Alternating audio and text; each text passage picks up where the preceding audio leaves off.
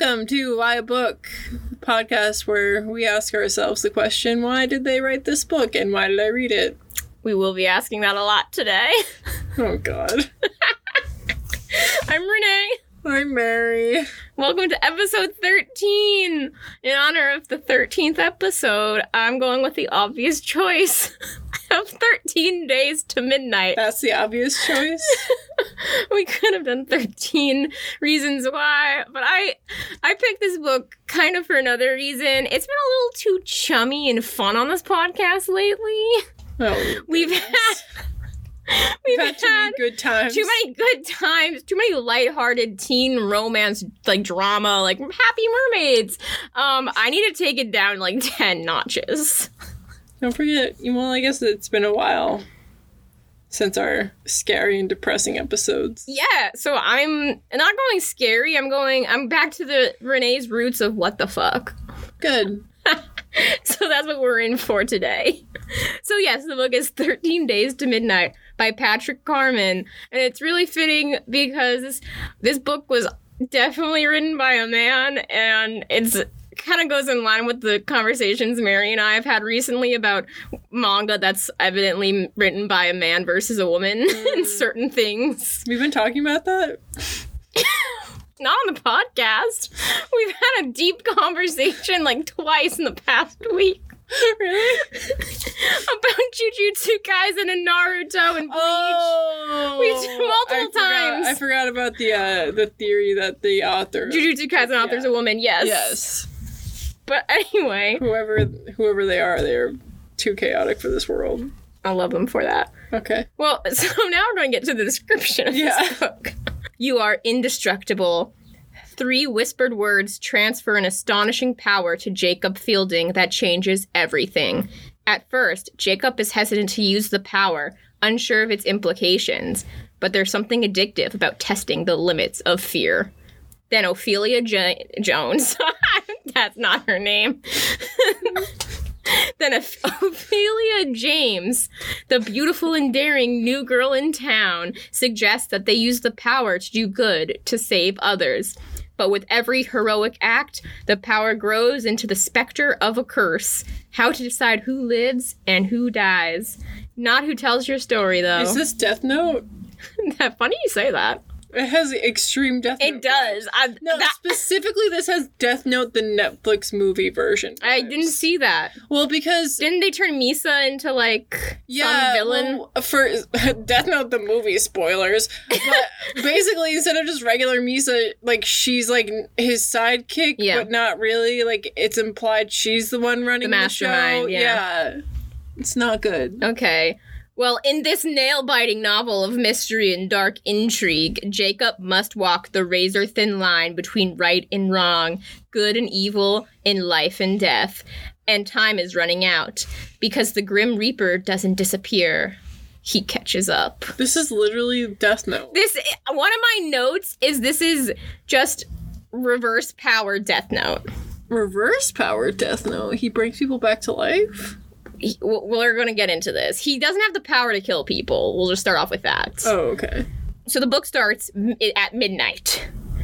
But it's 13 days to midnight. Spoiler, we're going to go, yep, that's me. Oh. So, yep, that's Jacob staring at a dead body. Staring at the dead body before you.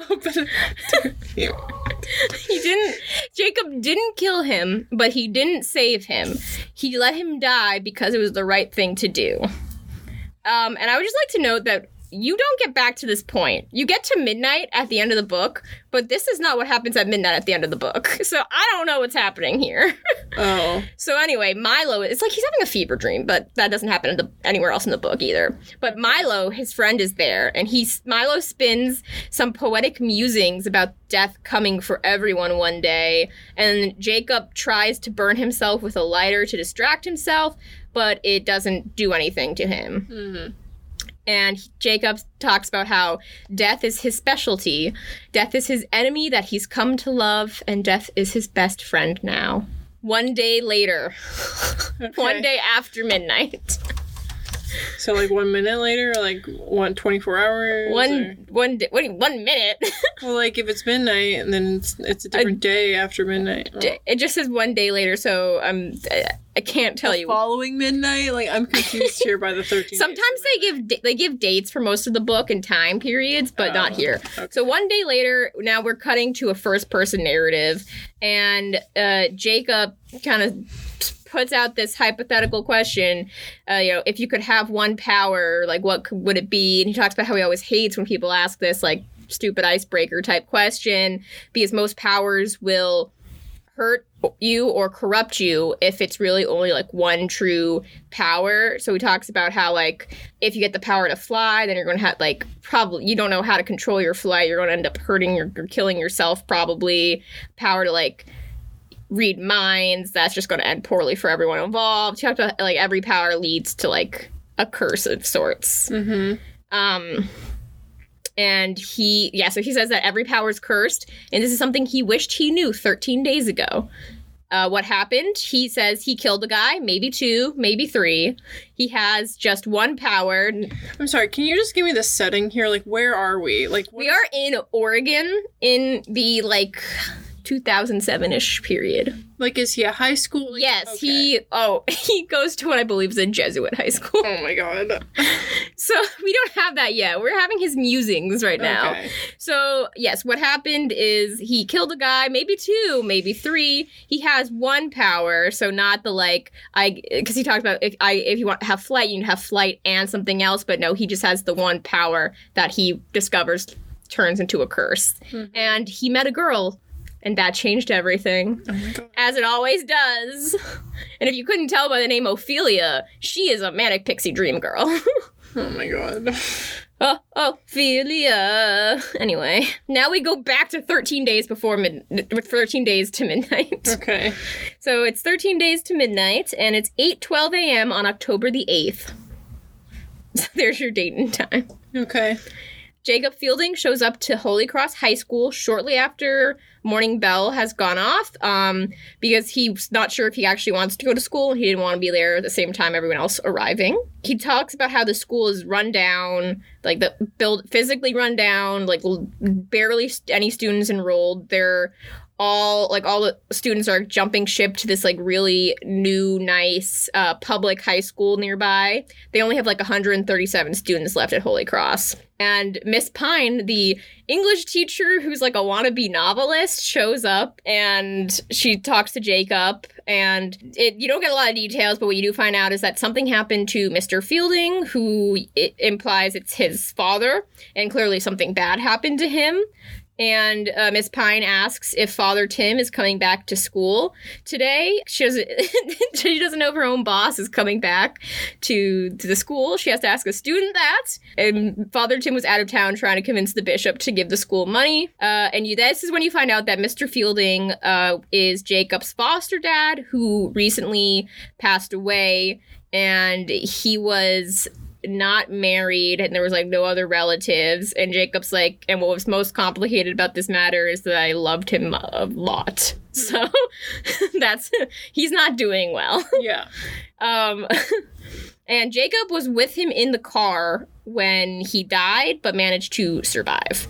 So Miss Pine goes in, and she's like, I know you're going through all this stuff. Like, if you're coming to class, like, hurry up at some point or just go home, whatever. Mm-hmm. And so who rolls in but Milo Coffin, his best friend. And Milo mocks him for his perfect uniform, because Milo is your edgy alt guy with piercings, eyeliner. He finds ways to break the school dress code, like not wearing shoelaces.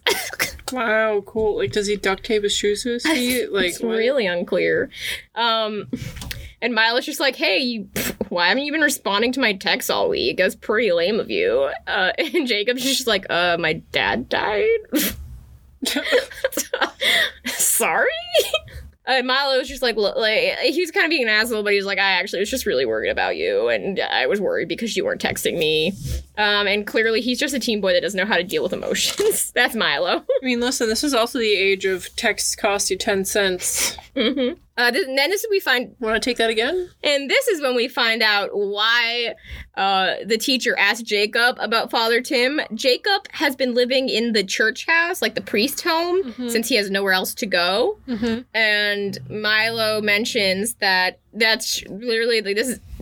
You just find that out then. It has nothing to do with what's currently happening. Because then Milo mentions a new girl started this past week.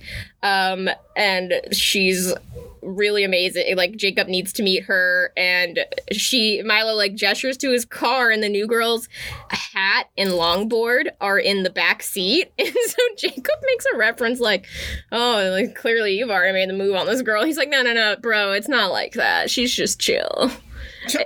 Okay. And Milo's like, you shouldn't cut class today because I'm going to introduce you to the new girl and she has something for you. And Jacob's like, I've never fucking met this girl.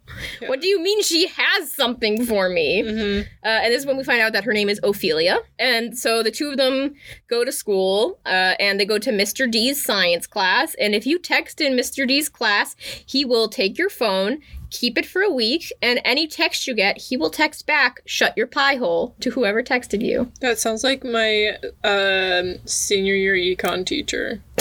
He was very... Anti-phone? He was very intense. Okay. Well, that's what Mr. D does. And so then... Oh, there's this obnoxious classmate named Ethan who just...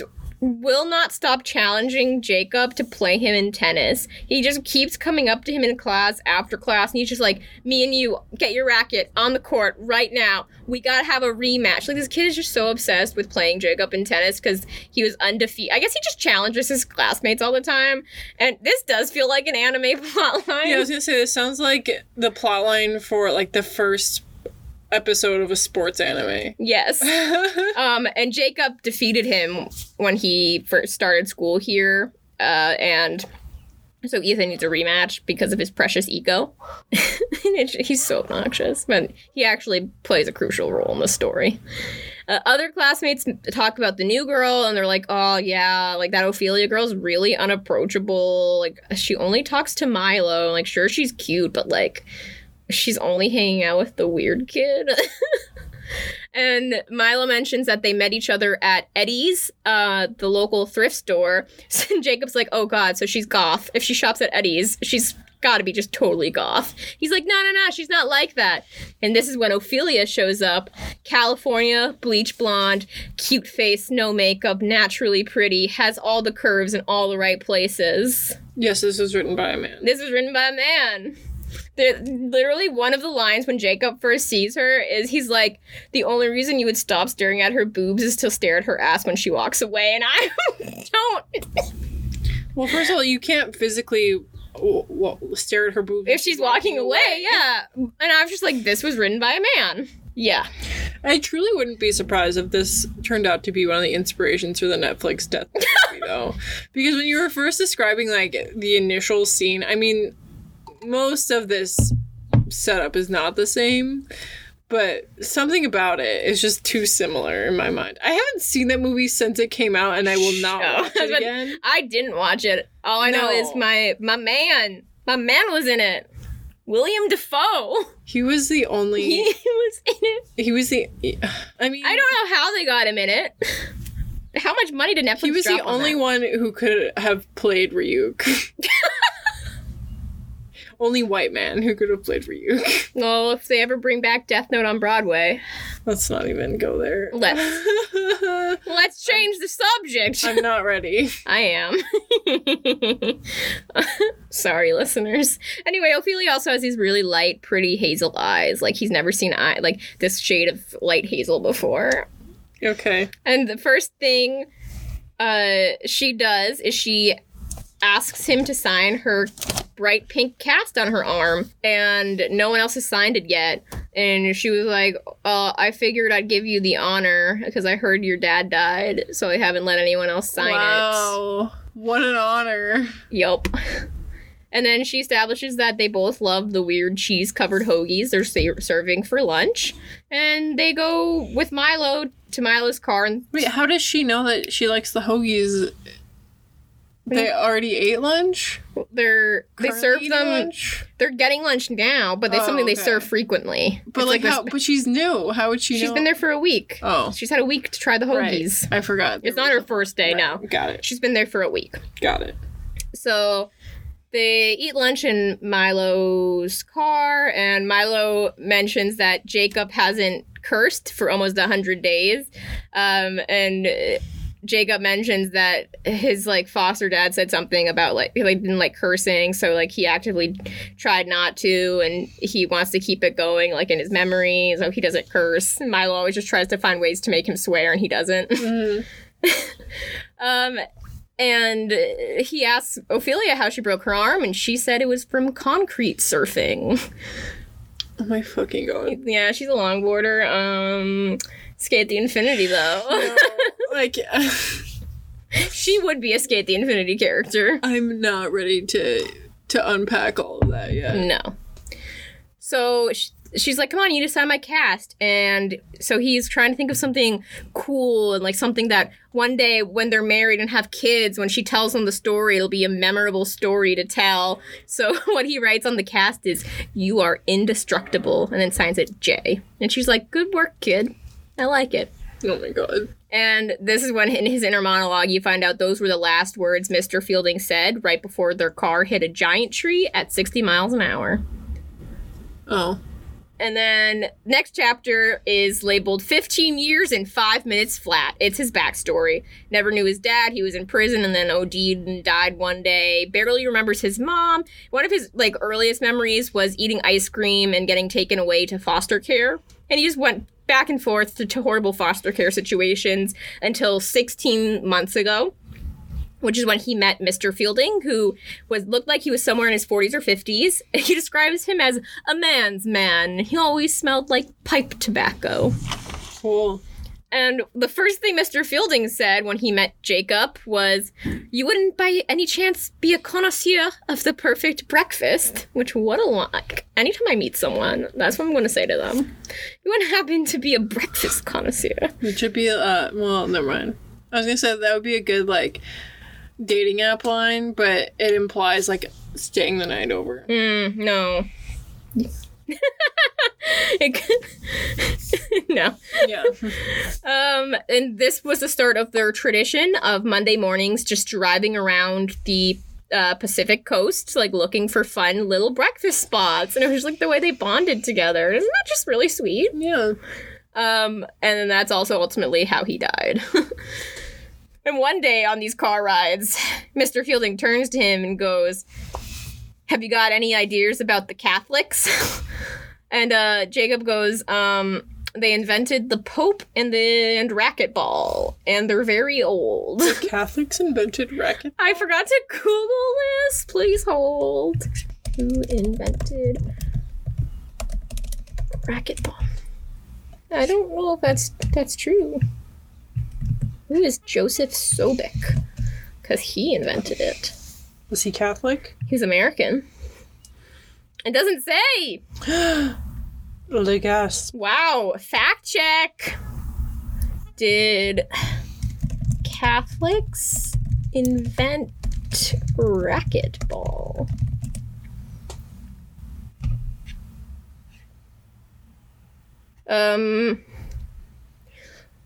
Okay, it was invented at the YMCA. So I guess technically, yeah. Because the C... Wow. Was the C Catholic or Christian, actually? Young Men's Christian? Christian. Oh, they might not have been. Damn. We can neither confirm nor deny this.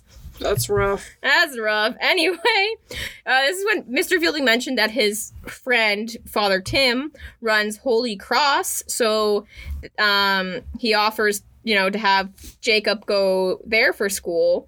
And he's like, "Look, kid, if you at least try the school for a week, I'll let you drive the car." And so he agrees, and he ends up sticking with the school.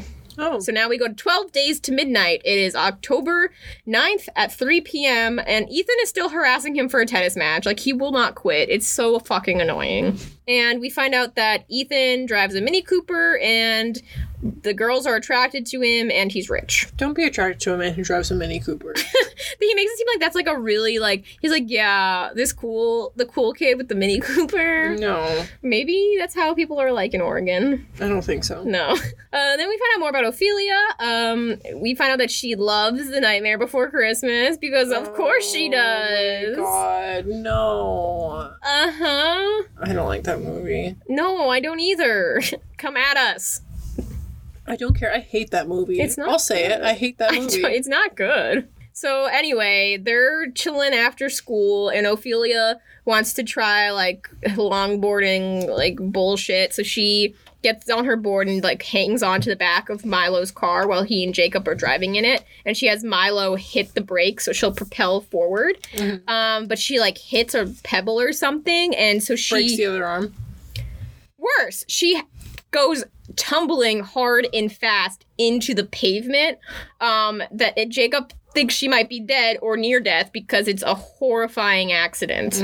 But she's somehow perfectly okay. Jacob is shocked. Ophelia's confused. Jacob is anxious and confused, so he leaves. Father Tim calls from Seattle, offers him a cigarette because Father Frank, who's cooking dinner that night, is a horrible cook, and Father Tim goes, the cigarettes make it better. Okay. I can't think of any meal that would be improved. He's like, it dulls the taste. I guess. It burns your throat a little bit. Yeah. So, wise words from a priest who I'm convinced is a Jesuit. Not just from this, but from later conversations. So, Jacob has this habit of playing with a lighter that Mr. Fielding left for him. Just a Zippo lighter that he always plays with. So, Father Tim's just like, hey, don't burn the place down while I'm away. He's like, I guess I'll try not to. Jacob then meets up with O and Milo to study at the bookstore that Milo's parents own. They get to use it, like, go in there after hours for a study space. It's called Coffin's Books or something like that. Anyway, O confronts Jacob about the accident. She's like, why did you, like, run off? And she's confused because she's never fallen that hard, and even when she has small falls, she always at least scrapes herself and, like, gets bruised, but none of that happened. And Jacob goes, I think I know why you don't have even a scratch or a bruise. And he explains that when cops, shut the fuck up. What? You got an emergency? I doubt you need the siren on. So Jacob explains that when Mr. Fielding and he were in the car and they crash, Mr. Fielding said to Jacob, you are indestructible. And Jacob then demonstrates what has happened since then, and he holds up the lighter to his skin and nothing happens. Like, he's trying to, like, burn himself, and it should be happening, but it's not, and he doesn't even feel it. And so Jacob thinks that Mr. Fielding transferred some kind of power to him because he didn't even have a scratch from the accident. And so he thinks, Jacob's like, I must have temporarily passed it to Ophelia, and that's why she's okay. And Milo just thinks he's insane. And Ophelia takes the lighter to try it on herself, and it hurts her. And Jacob says that he took the power back accidentally. He, like, after the whole incident, thought to himself, I am indestructible, and he said he could feel the power come back into him. And they test giving the power to Milo, and it works. Like, he tries the lighter and doesn't feel anything. So they're all, like, confused and, like, what the fuck's going on? We're now at 11 days to midnight. Jacob wants to ask Ophelia out on a date. That is his priority right now. Okay. Yep. Father Tim is back and teaching either philosophy or theology, I forget. And he asks them, who is going to hell? And they start talking about whether Mr. Bojangles, the resident fat orange cat who likes to bite people, is he going to hell? And a lot of the students are like, I think so. And someone's like, can cats even go to hell? And they have this whole conversation. And Jacob starts wondering about mortality because he's like, wait, like, can I even die? Like, what am I, like, immortal? Like, so he's freaking out. And they start talking about, because they're talking about like, well, why wouldn't cats be able to go to hell? And like, what's the difference between cats attacking someone and a human like committing murder? And they're like, well, humans have conscience. And so the priest goes on this whole monologue, and he's like, if hell exists, and they're all like, wait, what? Did a priest just say hell might not exist? And that's when I was just like, oh, it's a Jesuit. He's a Jesuit. Yeah, and so he goes on, and basically the thesis of his monologue is either God saves everyone or God saves no one. Yeah. Jacob starts wondering how much Mr. Fielding told Father Tim about this power, because he knew they were really good friends. And he's like, is this like pointed at me? Like, is he specifically talking at me? He's going through something. Mm-hmm. Anyway, and Ethan's still bothering him about this tennis match and all that. And so they get in a fight. And then Ethan's like, you know what? This school's as good as shut down. I'm transferring to the public school, and y'all suck. Anyone who stays here is fucking gay. And his girlfriend throws his tennis racket into the parking lot, and she's like, then leave! Oh my god. Yep. And so Milo, Jacob, and O then meet up to talk about the power. And O decides that they should use I think I forgot to mention it, but everyone calls her O. That's fine. Yeah, that's like her nickname. And they make a whole deal. And she's like, don't call me Ophelia. I could probably write a whole paper about this author's decision to call her Ophelia, but we won't get into that, at least just yet. So O decides that they should use the word diamond and like the symbol, like a little Argyle diamond symbol as the code word and for power. And she has like this whole poetic reason for it that doesn't matter about only diamonds cutting diamonds. Mm-hmm. So they start listing what they know and what they don't know. So they're wondering like, where does the power come from? If Jacob gives the power to O, can O then give it to Milo? Should they keep it a secret?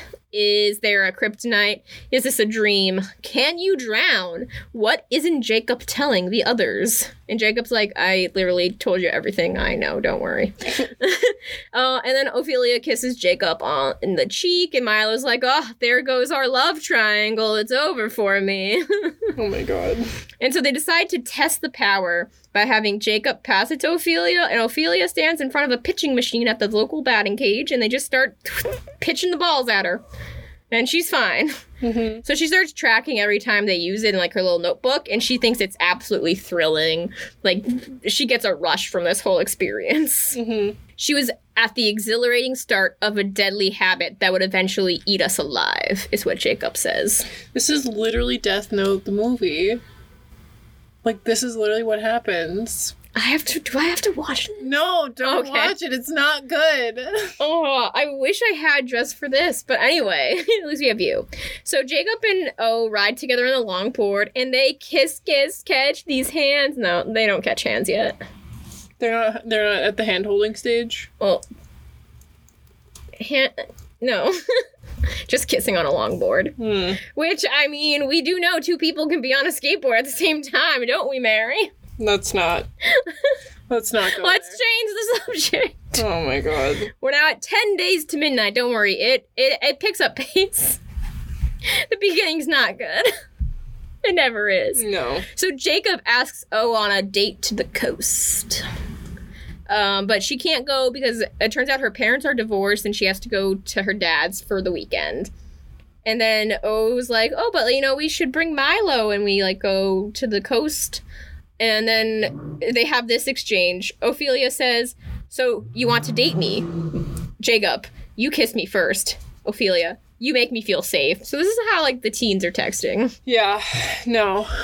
And then Jacob remembers that Mr. Fielding once told him about this spot on the coast that if anything should ever happen to Mr. Fielding, Jacob should return to that spot. Mm-hmm. And Jacob reveals he tried shooting himself in the foot because the priests own a gun. That's good. And nothing happened. And then O mentions that they should try using the power to save people, like how Mr. Fielding saved Jacob. And so they decide to test if the power can be passed to people Jacob doesn't like, because they're like, maybe you have to have this, some kind of connection to them. So there's this classmate that he finds obnoxious, and they pass it to her, and Milo goes up and, like, just starts poking her in the stomach really hard. And she doesn't feel it. And so then they try to do another test, and Jacob passed the power to Milo, and he tries to pass it on to Ethan's girlfriend, but it doesn't work. So she gets pissed off because he just starts jabbing her in the stomach. This will become a crucial plot point. Oh. This has a huge implication for the book. Oh. It shouldn't, but it does. So Jacob takes the power back because he can't bear being without it for long. Like, he feels like he needs it back whenever he gives it away. Mm-hmm. And so then they decided they should do a long distance test later. So Jacob and Milo are hanging out in their car somewhere, and Jacob sends the power to O when she's, like, home alone. She's, like, home alone, and she's, like, nowhere near them. And so she's going to hit herself with a hammer to see if it works. So Ethan shows up to Milo's car with his new friend, Boone. Okay. Boone. Which I'm pretty sure that was the name of the character in Scream Queens. It was Nick Jonas's character. Because there's a point where, like, he fakes his death, and so he shows up again, and one of the characters goes, "It's the ghost of dead gay Boone!" Oh my god. I think of anyway, but this Boone is, like, he's pretty jacked, and he's like, let's beat. These are the gay guys that were, you were telling me, like, 2000s. Just, you need to insult someone, call them gay. And nowadays, call them straight. Oh, man, that's so true. It's so true. We've really turned it around. Yeah. Like, you really try to insult them, tell them they are a straight man. Anyway. Oh my god. Anyway, Milo's like, dude, we need the power back. Like, these two guys are here to fuck shit up. But Jacob can't get Ophelia to, like, pick up her phone to tell them if, like, she's in the middle of trying to hurt herself or something. So he doesn't want to take the power away because, like, what if something happens to her? But luckily, Ophelia finally gets back to them before any of them can get hurt. So Jacob passes Milo the power. So Ethan and Boone try to beat the shit out of him, but it doesn't work. So they're freaked out. They're like, what the fuck? And now they're pissed off, but they leave. Mm-hmm. But they're pissed off. And, like, clearly Jacob's worried that this is going to escalate. All because Milo jabbed Ethan's girlfriend in the stomach a few times. And maybe because of the tennis match. Who knows? Mm.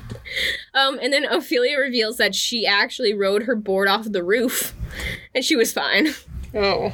And they meet up later at the mall, and they get to meet Ophelia's overprotective mom. And then they go to the bookstore, and Milo's dad, Mr. Coffin, is there.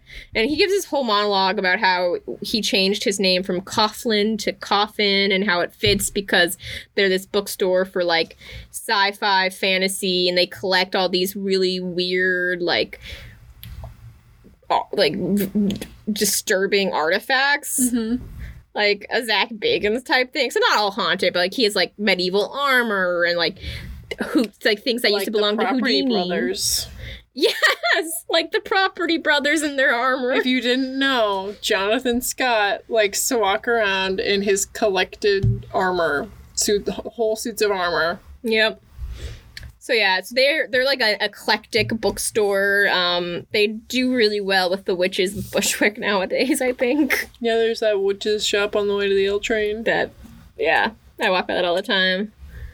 Anyway, Mr. Coffin mentions that he was doing work for Mr. Fielding before he passed away, for a long time, actually. Mm-hmm. And Mr. Fielding was always looking for these really specific items from certain dates. It was books and other things. And he was looking for, like, notes and drawings and items related to magicians, these, like, dangerous props that, like, didn't work for the magicians back in the day. And he mentions that there was something locked in a box that Mr. Fielding wanted, but Mr. Coffin could never get the box unlocked. Mm-hmm. And Mr. Fielding said that he would not pay if the box was broken. Mm-hmm. And so, like, Mr. Coffin could never just, like, break open the box because he was like, I wasn't going to get paid if I did that, so we never found out what was inside. And he was like, I've always wondered, so I don't know if you know where the box is, like, Father Tim might know where it is. Jacob's like, oh yeah, I mean, I'll keep an eye out for it. I've never seen it, but I'll see if I can find it in his possessions. And so then Jacob goes to meet up with Milo and O in their study space, and he's just like, we need to be careful about Ethan and Boone. Like, those guys are unhinged. Mm-hmm. Sorry, I just wanted to share really quick. A guy just rode by on a bike that had, like, a basket. Like, it was a whole bike with a built-in basket that had a whole black lab sitting in it. I love that. It was really nice. I love that. Carry on. Carry on my wayward. No.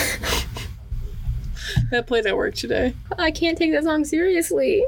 Anyone who can take that song seriously has never seen a single episode. For some reason, we were playing oldies today. It was not. It's a good song, but it's just it triggers an entire fandom. Yeah. You can tell. If I had to learn anything about people in a room, what I would do is play that song, and I'd learn everything I need to know about people. That's a bold statement.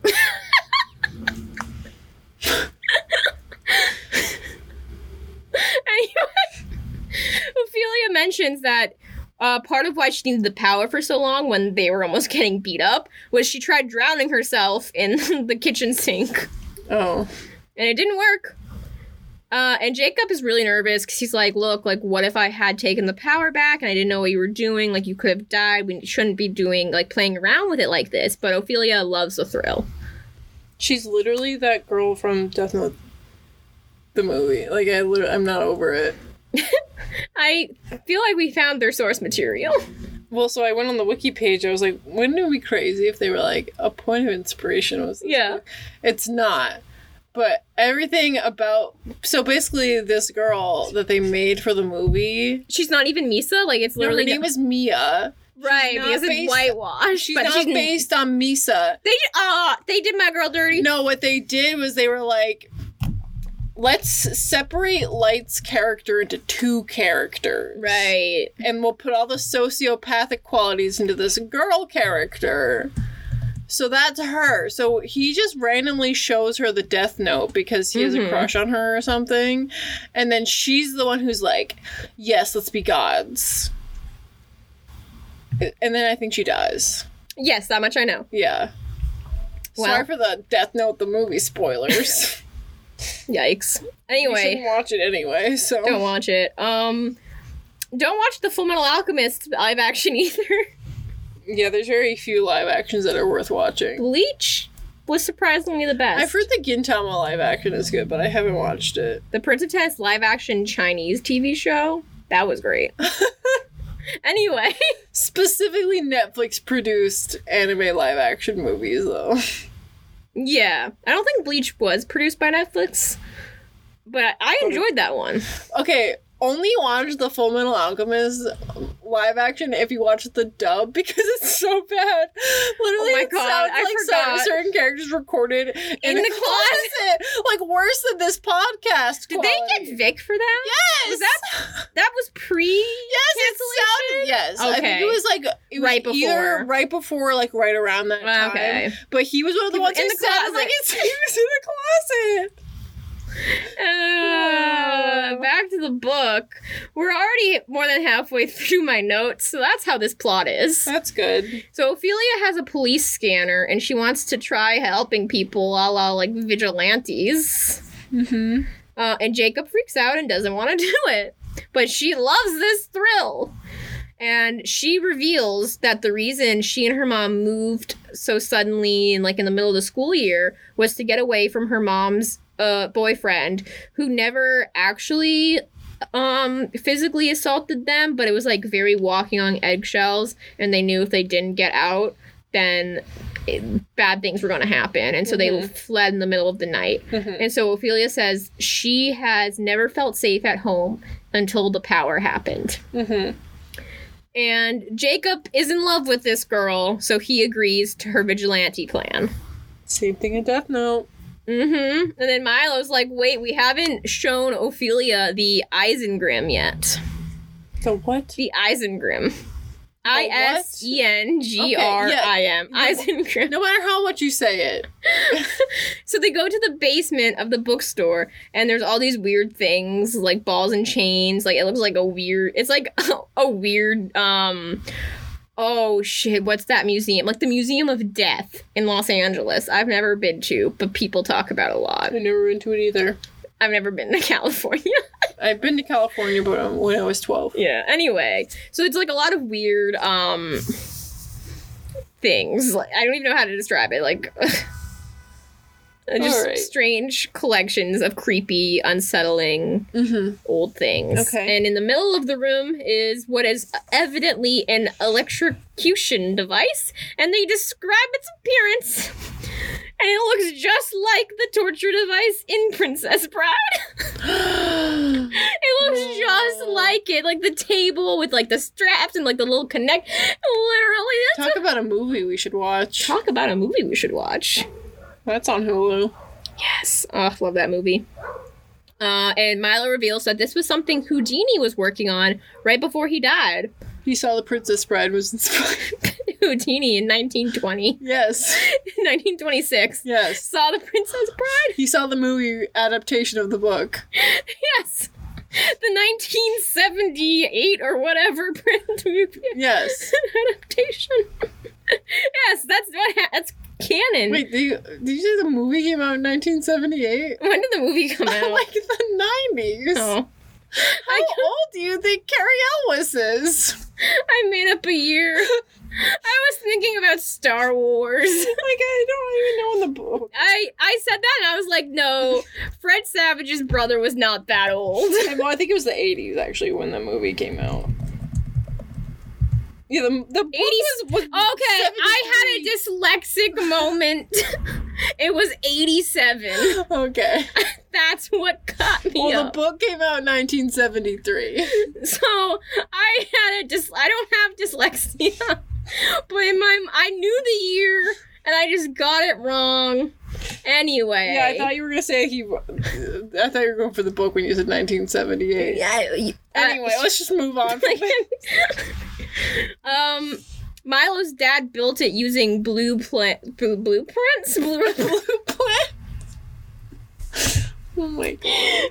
Blueprints! And, Jacob's like, I feel like Mr. Fielding was involved in this because I just found out that he was always here, like, having your dad find things for him. And Milo's like, that doesn't surprise me. I did see him here a lot. Anyway, 9 days to midnight. It's now Friday at 2 a.m. Ophelia calls frantically. There's a fire in her apartment building. It's bad. She needs the power. So Jacob asks for the power, and he gets Father Tim to drive him there to make sure she's okay. Milo texts. He's like, do I need the power right now? But Jacob doesn't know if Ophelia's okay because he's not at the apartment yet. He, like, can't see her. And what happens is Milo got beat up by Ethan and Boone. Because they came to Milo's house and were, like, fucking with his car, so he went out to confront them, so they, like, jumped him. Mm-hmm. And Milo's pissed off and wants to, like, get back at Ethan and Boone. And this is what breaks Jacob. He finally curses after, like, over 100 days of not cursing. Mm-hmm. He finally hit his Jacob has hit his breaking point. What did he say? Ass. No. I missed that originally when I read it, and I thought they were referring to frickin' as a swear, and I was like, that's not a curse. And I read the, like, next line. I was like, oh, he called him an ass. Oh. Anyway, Ophelia managed to save a woman from the fire and a cat. The cat. Yes. And Father Tim's like, oh, I wonder if the cat started the fire. Yeah. Because it's, like, clawing at, like, it's like an old building. He's like, maybe you clawed at something. Anyway, Father Tim's like, huh. Anyway, I suspect the cat. So Jacob starts talking to Father Tim to figure out how much he knows about the power without saying anything that implies he has the power. Mm-hmm. And he asks about, like, if he was keeping any secrets about Mr. Fielding. And Father Tim goes, secret keeping kind of comes with my job. Being a priest? Yeah, it does. Yeah, I guess that's true. Yeah, confession. Yeah, I forgot that was a thing. So, class happens at school the next day, or, like, that day, and Jacob gets detention for leaving class because O was all frantic and, like, you need to pass your power to this girl, like, come here quick. And then he also gets his phone confiscated for the weekend. Mm-hmm. And so Ophelia's out of town this weekend, but he won't be able to talk to her. Turns out the girl he passed the power to that Ophelia was like freaking out about is this paraglider who got in an accident and like washed out to sea, but because she had the power, she survived. Now we're at 8 days to midnight. O is out of town for the weekend. Father Tim is very suspicious about the fire incident. I don't think he thinks it's the cat anymore, and he's also confused about how Ophelia was unharmed. Like he's like, how did that girl not even cough once when she left this burning building that was like up in flames and smoke everywhere, like not a scratch, no smoke inhalation problem. And Jacob's freaked out because he's like, how much does he know? And so Jacob asks what he like about his past with Mr. Fielding, and Father Tim says he knew him on and off for 20 years. Mr. Fielding would travel and go MIA a lot and like go out abroad and come back and sound like he picked up the accent while he was gone. And he says that Mr. Fielding never went to him for confession, but sometimes a person will share mistakes more openly with a friend than with a priest. Jacob's like, that's suspicious. Okay. That comes back later. It's not really that important, but it comes back later. And Jacob's convinced Father Tim knows something that and is playing with him. He's like, this priest is playing mind games. Oh my god. He goes, so Jacob goes, is there something you're not telling me? Father Tim goes, yes, and hands him a can of lighter fluid for the Zippo lighter that Mr. Fielding left him. He's like, yeah, I forgot to give this to you. Oh my god. And Father Tim tells Jacob that no one lives forever, so O should be careful. And that Mr. Fielding used to say that he thought he might live forever, and look what happened to him. And Jacob talks to him about, like, the class discussion and about hell and is hell real. And Father Tim says that faith never stays put. It's always challenging, always questioning. That's what makes it real. And that's another peak Jesuit thing to say. This man is a Jesuit. You cannot convince me otherwise. And so Jacob starts wondering why God would let him have this power. And then in the next chapter is 7, 6, 5, 4 days to midnight. Wow. Time skip. That's what I thought, and then I realized that no, like they just go through all 4 days, basically. You do skip like 1 day, but this chapter's just long. So school on Monday, and O is back, and she looks exhausted. And they have like these cute flirty moments that kind of make me sick. And then O explains that she's upset because she brought the police scanner with her to her dad's house. And so she was listening to all the things going on, that they could have stopped if, she had been able to get the power from Jacob, and Jacob is like, sorry, my phone was just confiscated for the weekend by Miss Pine. And she's like, yeah, don't worry, Milo told me about that, but, you know, I'm still upset. Like, we could have been saving so many people. And she said that she tried to contact him through Milo about, like, names of people to help, but Milo didn't pass the messages on, and she goes, he's not as committed as we are. And then she also tells him, you left me without protection. This girl is toxic. Yeah. This girl is toxic. Anyway, I don't like her. And later they try to stop a man from having a heart attack, but it was too late because the heart attack had started. So he died and the power came back to Jacob. And Jacob freaks out because he thinks he might have killed the man because the time the power came back to him was 3 minutes before the guy was, like the guy's death was announced. So he's like, did I kill him by the power coming back to me? Like, I didn't consciously call the power back, but like, did I do this? And they're like, no, like, that's definitely not what happened. He was already having a heart attack. And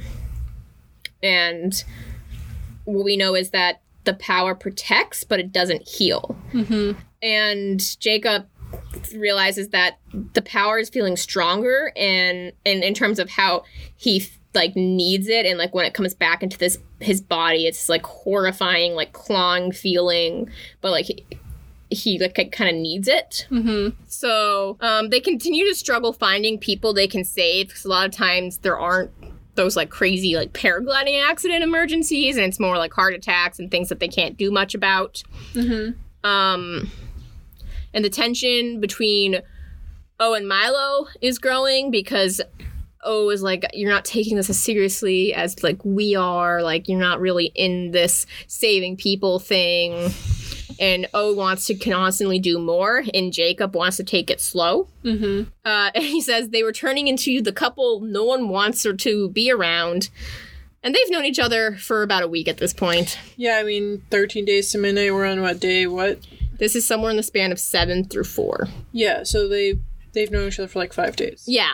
And they've already fallen in love and are falling out of love because of him. Sounds like a high school relationship. Yeah. And O seems upset that there aren't people in dangerous situations needing saving. Like, she's so upset that horrible things aren't happening. Mm-hmm. And every time Jacob gives someone the power, it's harder for him to, like, let go of it. Mm-hmm. It's something he feels he needs to just keep on him. And he says he is also having Catholic guilt about the whole thing. Oh my god. Oh, yeah. Which, he's been a Catholic for all... Like, he's not even a Catholic. He's been a Catholic school student for all of, 8 months. That's how powerful Catholic guilt is. Apparently. And then he says, Wednesday was the first time he killed a guy.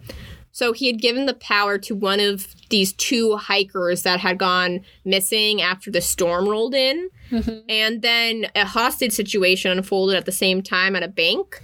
And Ophelia is like, oh, like, there's this guy, this hostage, he needs the power, but they've already given it to the hiker, and they don't know what the status is on that hiker, so they don't know, like, if they take the power away, if he's going to be safe. Mm-hmm. And Ophelia says that they should protect whoever Jacob thinks is more likely to be killed, but they establish they don't know the situations enough to know who's going to die. So she says they need to consider who deserves to live more. So this is when I was just like, oh, we're getting into some Death Note, who you killing situations over here. Mm-hmm. Yup. And Milo goes, you're getting a god complex. Big Death Note vibes. Yes. Unfortunately, no one called out Light on his, Well, the only one... He had Misa and he had Ryuk. Yeah. Who of the 2 of them is going to be like, That's hey, right. man, take it down a notch? I know. He needed someone. That's the show. That's what he needed. Some would say that was L. Well, there's no foot washing scene in this book. Oh, well, then what's the point? What's the point? There's no foot washing scene in Death Note the movie. What's the point? There's not even a potato chip scene. What's the point? Exactly. Oh my god, no potato chip scene? No potato chip scene. No foot washing scene. I remember when I first started watching Death Note, I was emailing a friend from camp about classic. it. Just, this was back in like 2008. 2009 or whatever. Uh-huh. You emailed your friends. Yeah. If you didn't have them on AIM. Anyway, I emailed her saying I had started it, and all her response was, oh my god, the potato chips. I was like, what the fuck are you talking about? When I first started, so I read it. Mm-hmm. I didn't watch the anime for a while, but I was direct messaging back when that's what it was, with some dude on some random ass website that I was on about it. And I was reading Scanlations, Yes. obviously.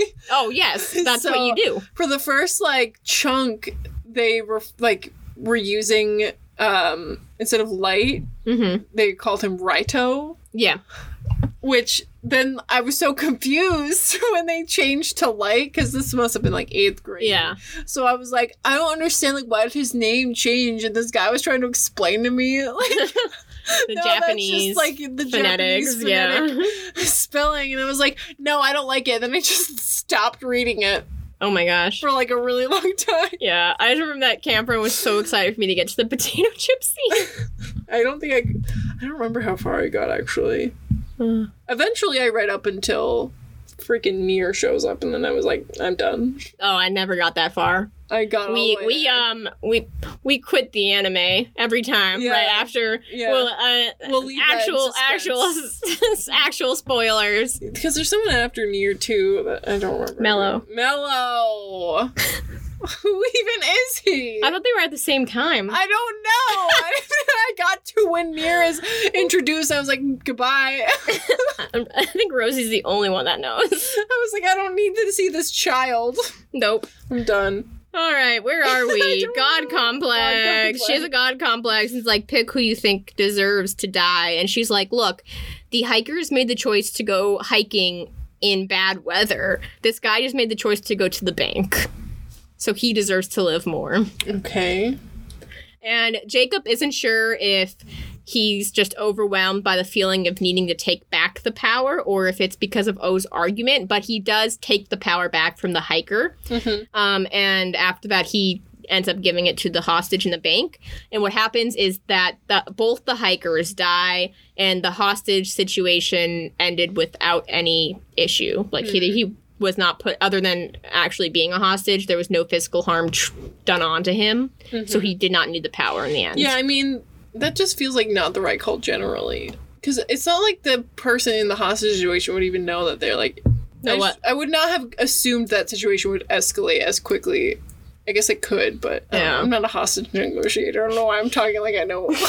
I recently watched the episode Psych, where Gus is a hostage in the bank. So I know a thing or two about... I listened to a podcast about Stockholm Syndrome and hostages. And now I'm an expert. Yeah. Anyway... So Jacob says this incident was bad, but it was not nearly as traumatizing as what happened on Friday. This takes us to Thursday at noon. Mm-hmm. O says that her mom is making her look at the public school because the dad is struggling to make payments. So they might not be able to afford the Catholic school for long. And then Friday is a church holiday, so school's closed. So Milo and Jacob are like, yeah, we'll go to the tour of the public school with you. It's a church holiday in October? It must be their saint. Oh, no, it's Holy Cross. Yeah, they just said the school's closed for a church holiday on, like, October, like, 12th or something. Like, some random... What? I don't know.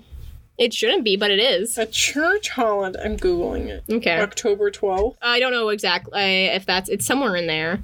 I can tell you what day it is, actually. Liturgical year, catholicculture.org. Here we go. The recipe of the month of October is... 11th. Yeah. The 11th? Oh, no, 12th is Friday. That was the Thursday. For Friday, October 12th. No. Well, Catholics... It's not even a feast day. Catholics also didn't invent racquetball. Yeah, it's just not a thing. Yeah, the author didn't fact check. Just made that up. Yep. Why did he set his book in a Catholic school? I didn't even know what like happens in Catholicism. I don't know. I don't know. But yeah, paella is the October recipe of the month. From the church? Yeah, paella is a delicious, typical Spanish dish which has literally hundreds. Oh, I'm sorry. The church has recipes per month? Okay, listen. I'm on catholicculture.org. This is October 2020 specifically. Overview for the month. Recipe of the month paella.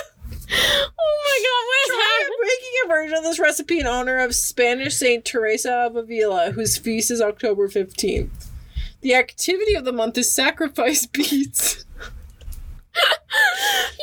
The bees are dying, Mary. No, the bees are dying. The beads. The bees are dying, Mary. As a child, Saint Therese, the little flower, had sacrifice beads, which were a small string of beads to help her count the presents she offered to God.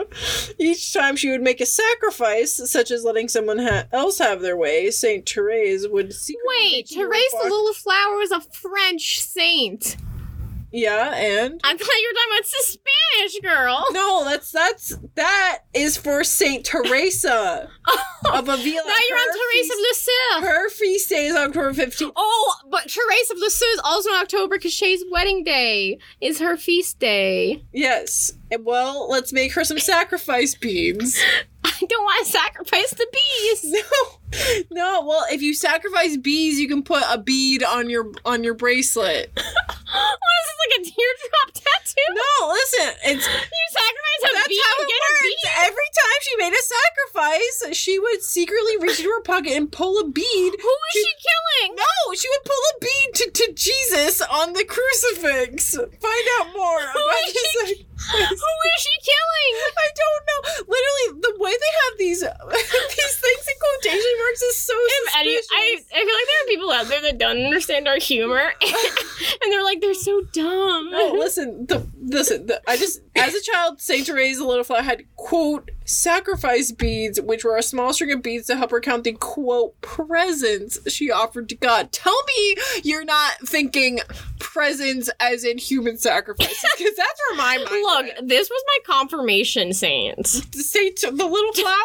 Yes. I still don't remember who mine is, so I'm just choosing to believe it's Saint Mary. Yeah, I believe it. So Anyway, Friday is the church. Friday's a fake church holiday. So Milo and Jacob are like, we're gonna go to the high school with you. Milo probably because he wants to beat up Ethan and Boone. Jacob is really worried about Ophelia because she's changed drastically. She's not the girl he used to know 10 days ago. I thought you were different. I thought you were like the other girls. She's not the like cheerful self. Like she's just fixated on death. And now we're at 3 days to midnight, Friday, October 12th. And they show up to the public school at the exact same time Ethan and Boone are getting there for class, and a fight erupts. And Jacob chooses to just protect Ophelia the whole time, even though she's not in the fight. So he and Milo just get beat up. And Milo's really upset with Jacob because Jacob is just like choosing Ophelia over him, and Jacob's kind of like, Milo feels like he's being pushed aside for this girl that he's barely known, and he's like just head over heels so quickly in love with.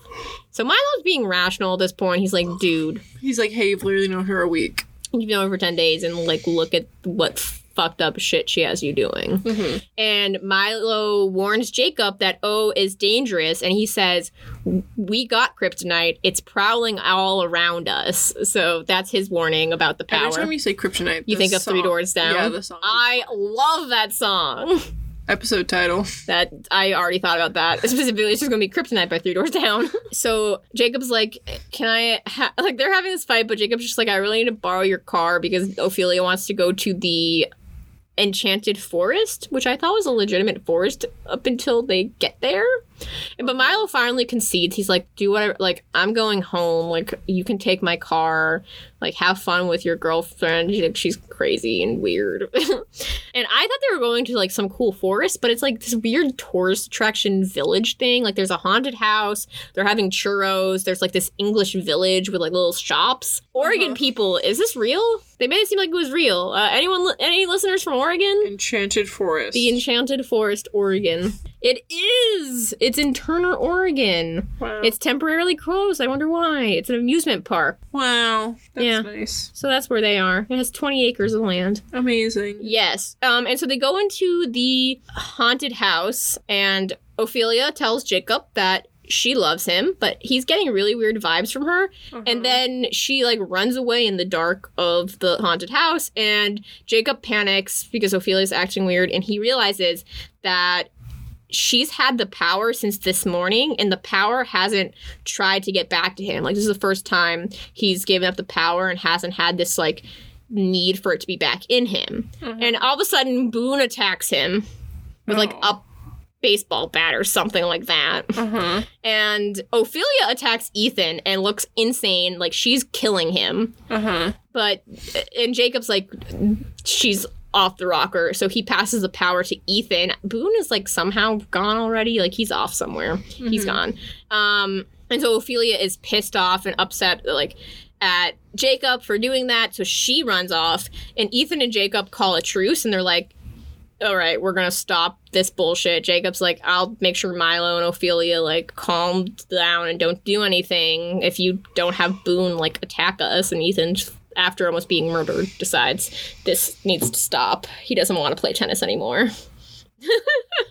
All this for a tennis game. And really all this because Milo jabbed a girl in the stomach with his finger. Yeah. It almost ended in murder. That's why I said it had grave consequences for this book. Well, now you know. Don't poke someone in the stomach. Don't do it. Jacob goes back to the bookshop to talk to Milo. Milo's dad is worried because he said Milo seemed really moody, Jacob seems to be moody, and Ophelia has been coming to the shop on her own looking for some really dark shit. Like, he's concerned about the book she's looking into. And it's kind of reminiscent of the weird things that Mr. Fielding was looking into.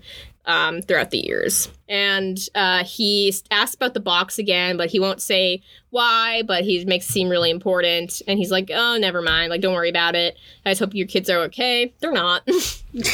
So Jacob goes upstairs to Milo's room, and Milo says that O texted him saying she needed space to think things through, but she's safe at home. Mm-hmm. And Jacob tries to make amends with Milo, and they finally get back into their, like, witty repertoire. And they're, like, not great, but they're getting there, recovering their friendship.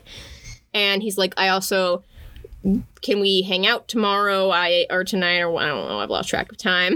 I need to tell you something that I haven't told anyone. And later, Jacob texts O, and she's not happy, and she keeps telling him to take the power away from her, like, take it back. Mm-hmm. But he's really worried she's going to be totally unhinged and, like, do something to, like, kill herself or injure herself. So he's keeping the power on her so she can't hurt herself. Mm-hmm.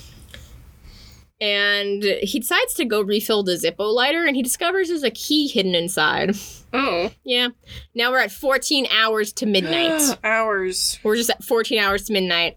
Milo and Jacob are trying to figure out why O is most affected by the power.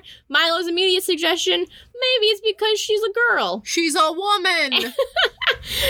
And then Milo also brings up the fact that she was the first one Jacob shared the power with. And this makes Jacob wonder if when they save a life, that they haven't totally taken death away, and that there needs to be a balance. Like, the death has to go somewhere, and maybe they're, like, messing with the balance of things. And somehow this is affecting Ophelia. And Jacob mentions, like, usually the power, like, it feels dark and deadly, and you used to want to come back to him. And Milo's kind of surprised that a power that saves you feels so deadly and dark. Mm-hmm. And then Jacob mentions that now it feels like the power likes being in Ophelia. Mm-hmm. Milo suggests that every time death doesn't find its eternal resting place, it has to go somewhere, and maybe Ophelia is that place, because maybe Ophelia wants to be dead. And Jacob's like, don't fucking say that about my girlfriend, man.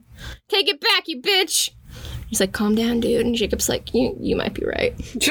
So they discuss that, there was a natural flow of life and death when Jacob first got the power from Mr. Fielding, because Mr. Fielding passed the power, and then right after that he died. Mm-hmm. So there still was that, like, save a life and someone died balance, but now they've been fucking with the death life continuum.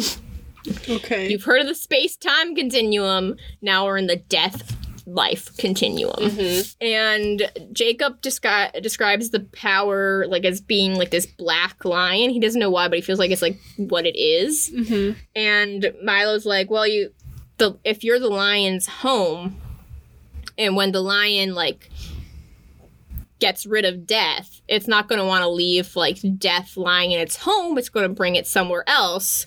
So maybe all this death is accumulating in Ophelia. Mm-hmm.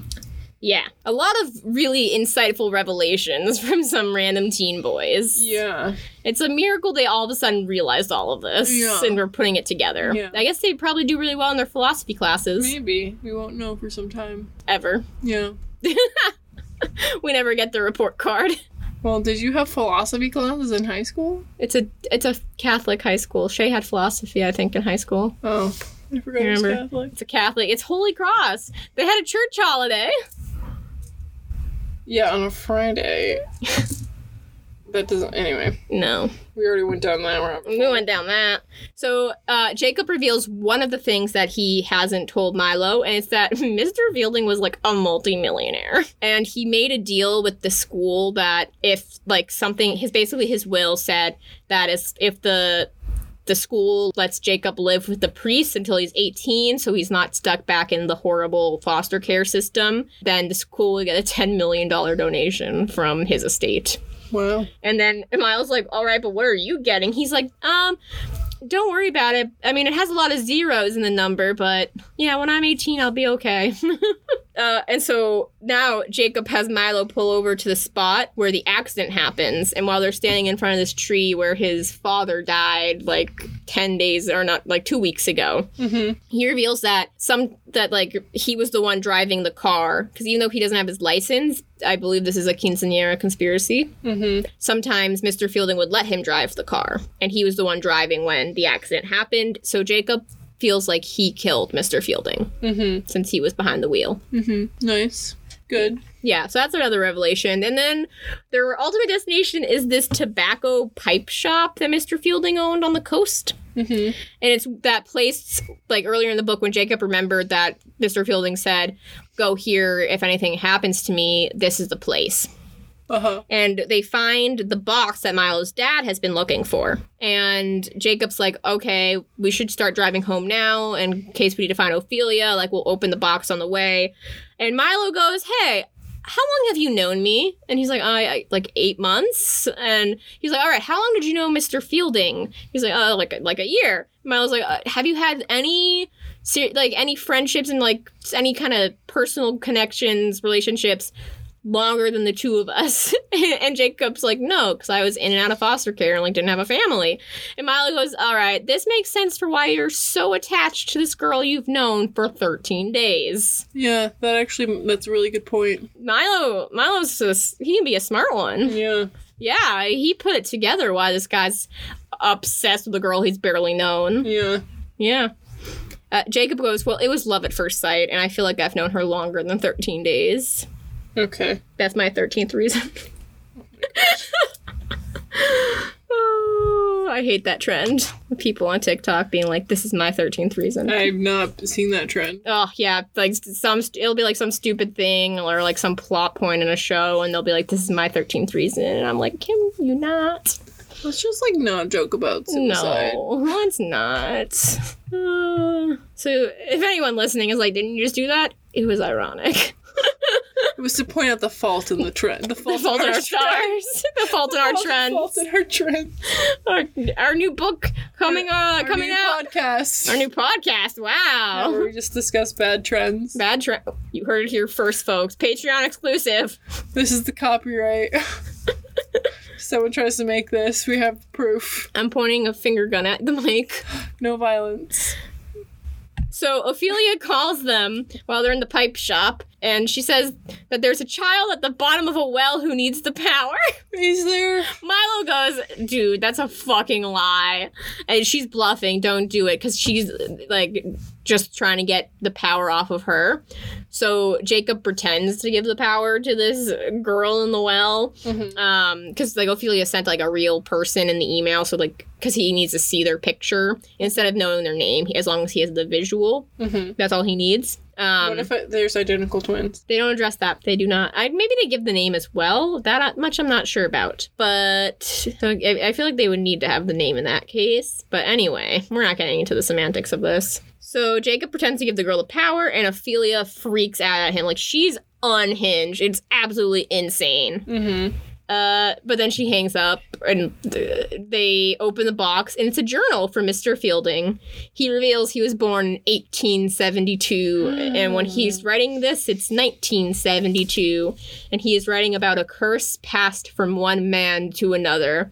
And we're already getting into another tangent, because whenever they discuss it as, like, this curse from man to man, the curse, I just think of Jujutsu Kaisen and everyone being like, so-and-so, I'm not cursed them, or I'm not gonna curse you, and, like, all the, like, the little things. I need you to be more specific. Well, Nanami says it in the Shibuya incident, and he's like, and then there's like a line with Gojo and Geto about love being a curse, and then there's this theory that the grandfather's been in the hospital at the beginning cursed Itadori.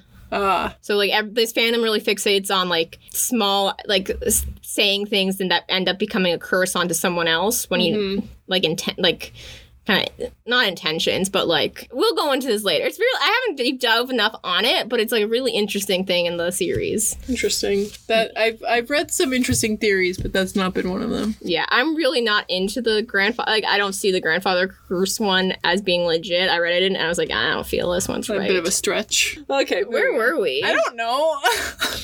Oh, right. So he's writing about a curse passed from one man to another, and this story revolves around him not much to do 40-something-year-old man and Houdini Oh my god. in 1926. And he saw Houdini perform in Montreal that year, and he was called to the stage for a trick. Houdini just repeatedly stabs him and does shit that should kill him, and he doesn't have a scratch on his body. He doesn't know how. He walked up on stage, thought he was about to die because a man was approaching him with a knife. Mm-hmm. And then Houdini invites him backstage after the show, and all he says is, "You have it now." He's like, "I'm sorry, can you elaborate?" And Houdini explains that he passed him a power, and it was truly a random decision. Like, he just really picked anyone out of the crowd and was just like, "I'm giving this person the power." Why? Ultimately it's because Houdini didn't want this immortal life, but Okay. he literally just was like, "I'm tired of this power," and he just picked an audience member for the trick and was like, "This is it." Right. And Houdini calls the power the Black Lion and explains everything has its opposites, including death and immortality. The power was summoned some time ago by a great magician who wanted immortality. And the Black Lion is immortality with a secret door. Under its watch, a man can live forever, but can end his long and lonely life anytime he wants. And you can pass the power to protect someone else, and then you must go. Houdini says if Mr. Fielding gave him the power back, Houdini would have to kill him, and he'll learn the pain and fear of death, and then he will come back to life. And Mr. Fielding's like, "I'm sorry, I will what now?" And Houdini warns him that the darkness will descend if he starts passing the power around to save people. There will be a life taken for each life saved. And passing around will curse those you protect. Houdini then gives him the blueprints, otherwise known as the blue plans, for the Eisengrim, and says that if you make some mistakes, you'll need to contain the damage. A week later, Houdini dies.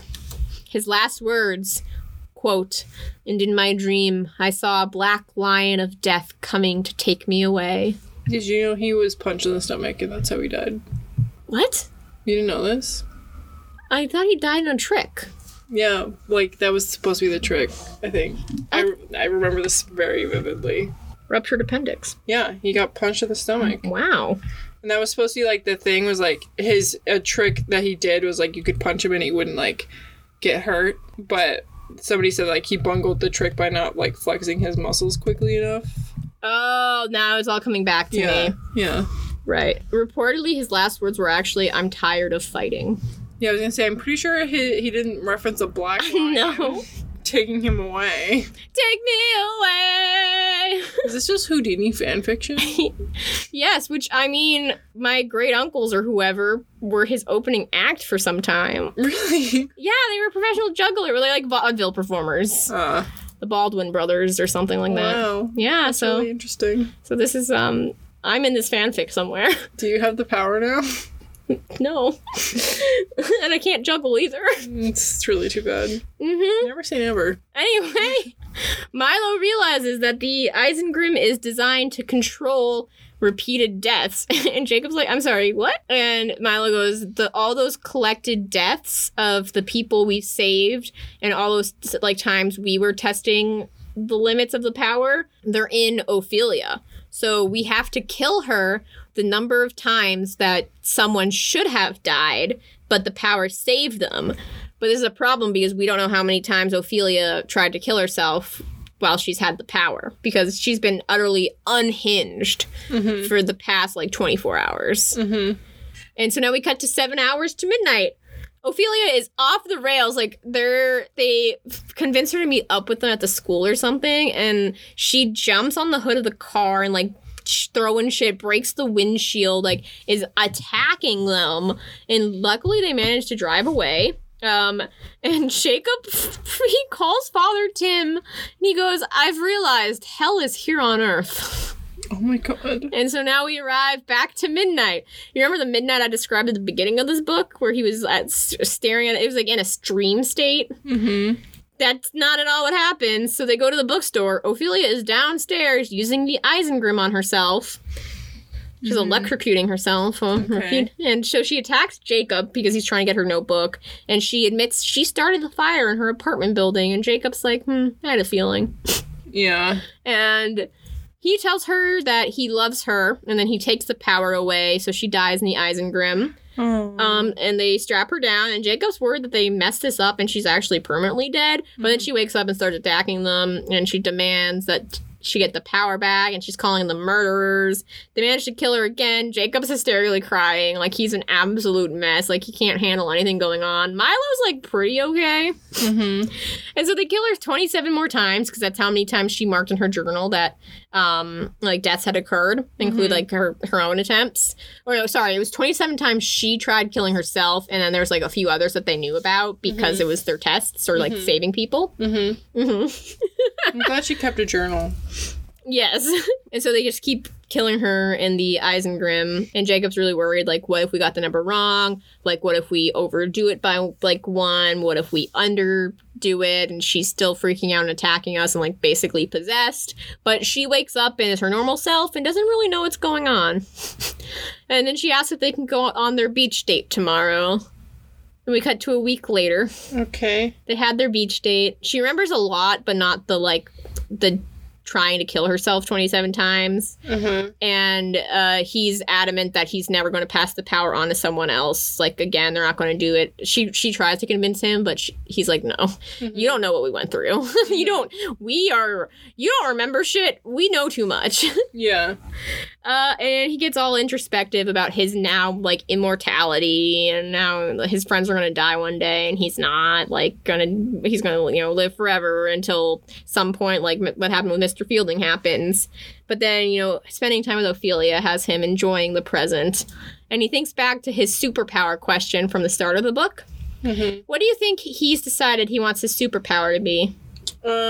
Super speed. Not quite. Not quite at all. I think he wants to be the Flash. No. You're not in the right direction. Any other guesses? You know, just being the Hulk. No. Unfortunately, you've gone the totally wrong direction. It's the power to be able to transfer your pee to anyone else so you never have to need to pee on a car ride. It's not.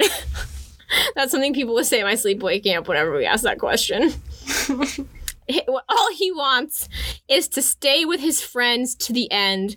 The power to never be alone is all a guy like him could ask for. Aww. End of book. That was a really weird ending. Yeah.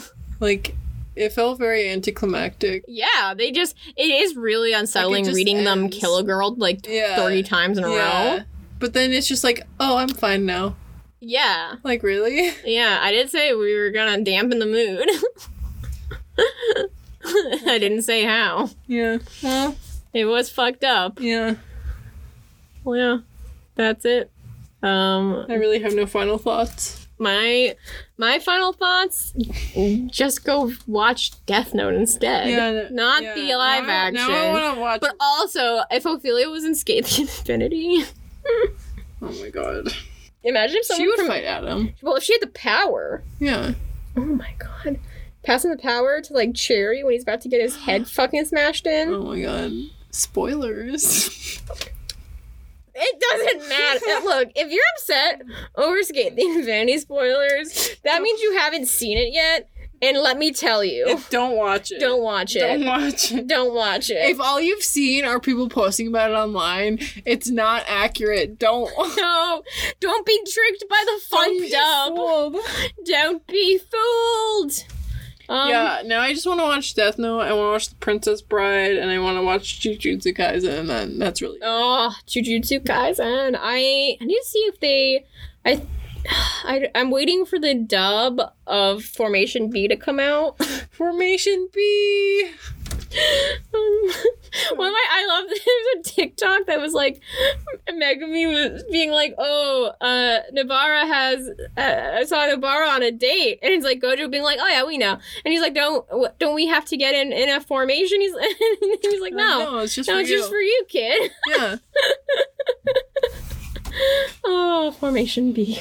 I also like the one where it's like Megumi and Gojo, where it's like, are you sexually active? And Megumi's like, no. And Gojo's like, fucking nerd. I saw one recently. There was a parent-student conference for his middle school fights with Gojo attending. And I was like, no, you see, the fact that he had no parent is why this happened.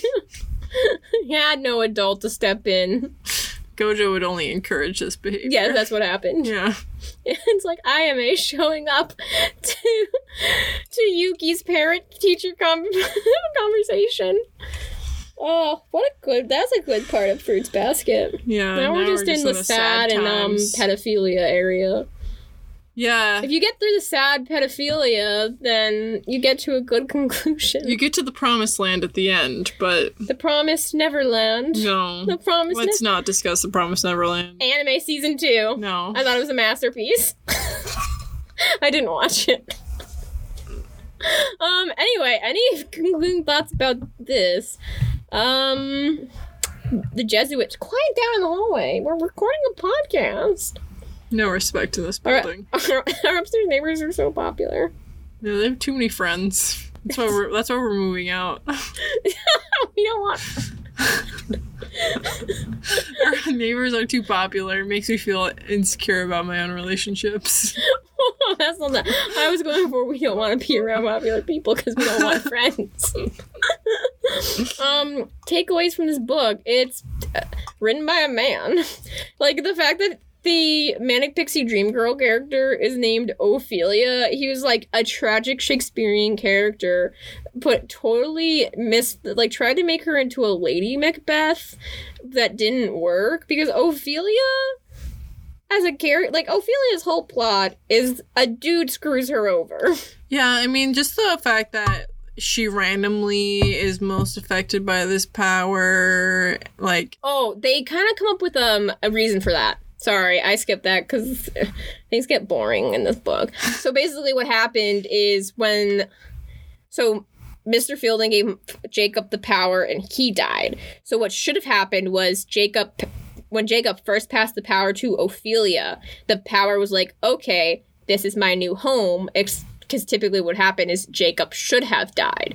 But Jacob didn't.